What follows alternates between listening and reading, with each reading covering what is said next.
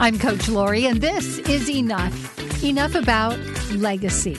We all leave a legacy one way or another. That doesn't mean it's going to be good, but we can be intentional. For instance, a lot of people want to leave a financial legacy. Now, some families just know how that works because their family is all about finances and savings, but some families don't know about that. So what do? You take a class, you check into maybe a financial planner, you see what you can do to leave a financial legacy for your kids. There's that GET program for college, there's trusts, there's all kinds of ways to leave financial legacies for your kids, even with insurance policies.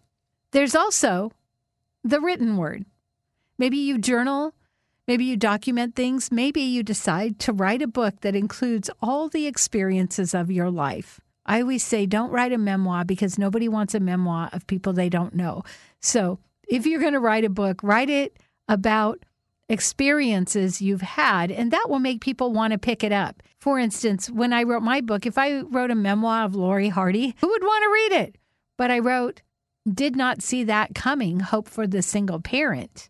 And it's how I navigated being a single parent. Now, somebody might want to pick that up, especially a single parent. And how do you do that? A lot of people will take a class to find out how they can write it down. They've taken journaling classes, book writing classes. I have a class, publishing, podcasting, and coaching.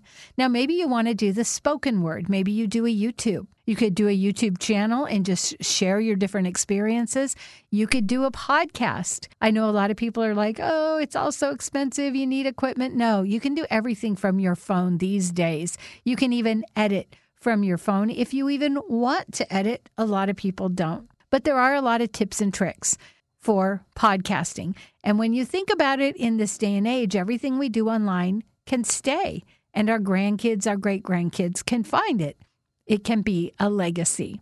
And finally, if you're a grandparent and maybe you think, I don't want a YouTube channel, I don't want to have a podcast, but think about if your kids know your stories. When my new grandson was born in September, he was named after his grandpa.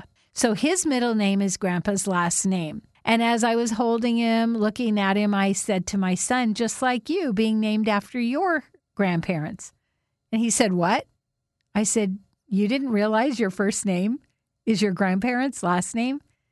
He said, I don't know that I knew that. See, there's so many things in our family that we think everybody knows.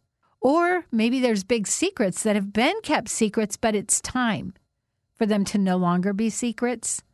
Adoptions, divorces, things that we hide due to shame, but they are part of the child's legacy and they deserve to know. What if you just picked up your phone, did a video recording, tell one little story from your childhood, from your child's childhood, and then you push stop? You can save it on your Google Drive. You don't have to have a YouTube channel. You don't have to even leave it on your phone. But that way they can find it when you're gone and they can know the stories of their life. I call it a grandpod. Think about it, because you want to leave a legacy that you want to leave. It's being intentional. I'm Coach Lori, and you are enough.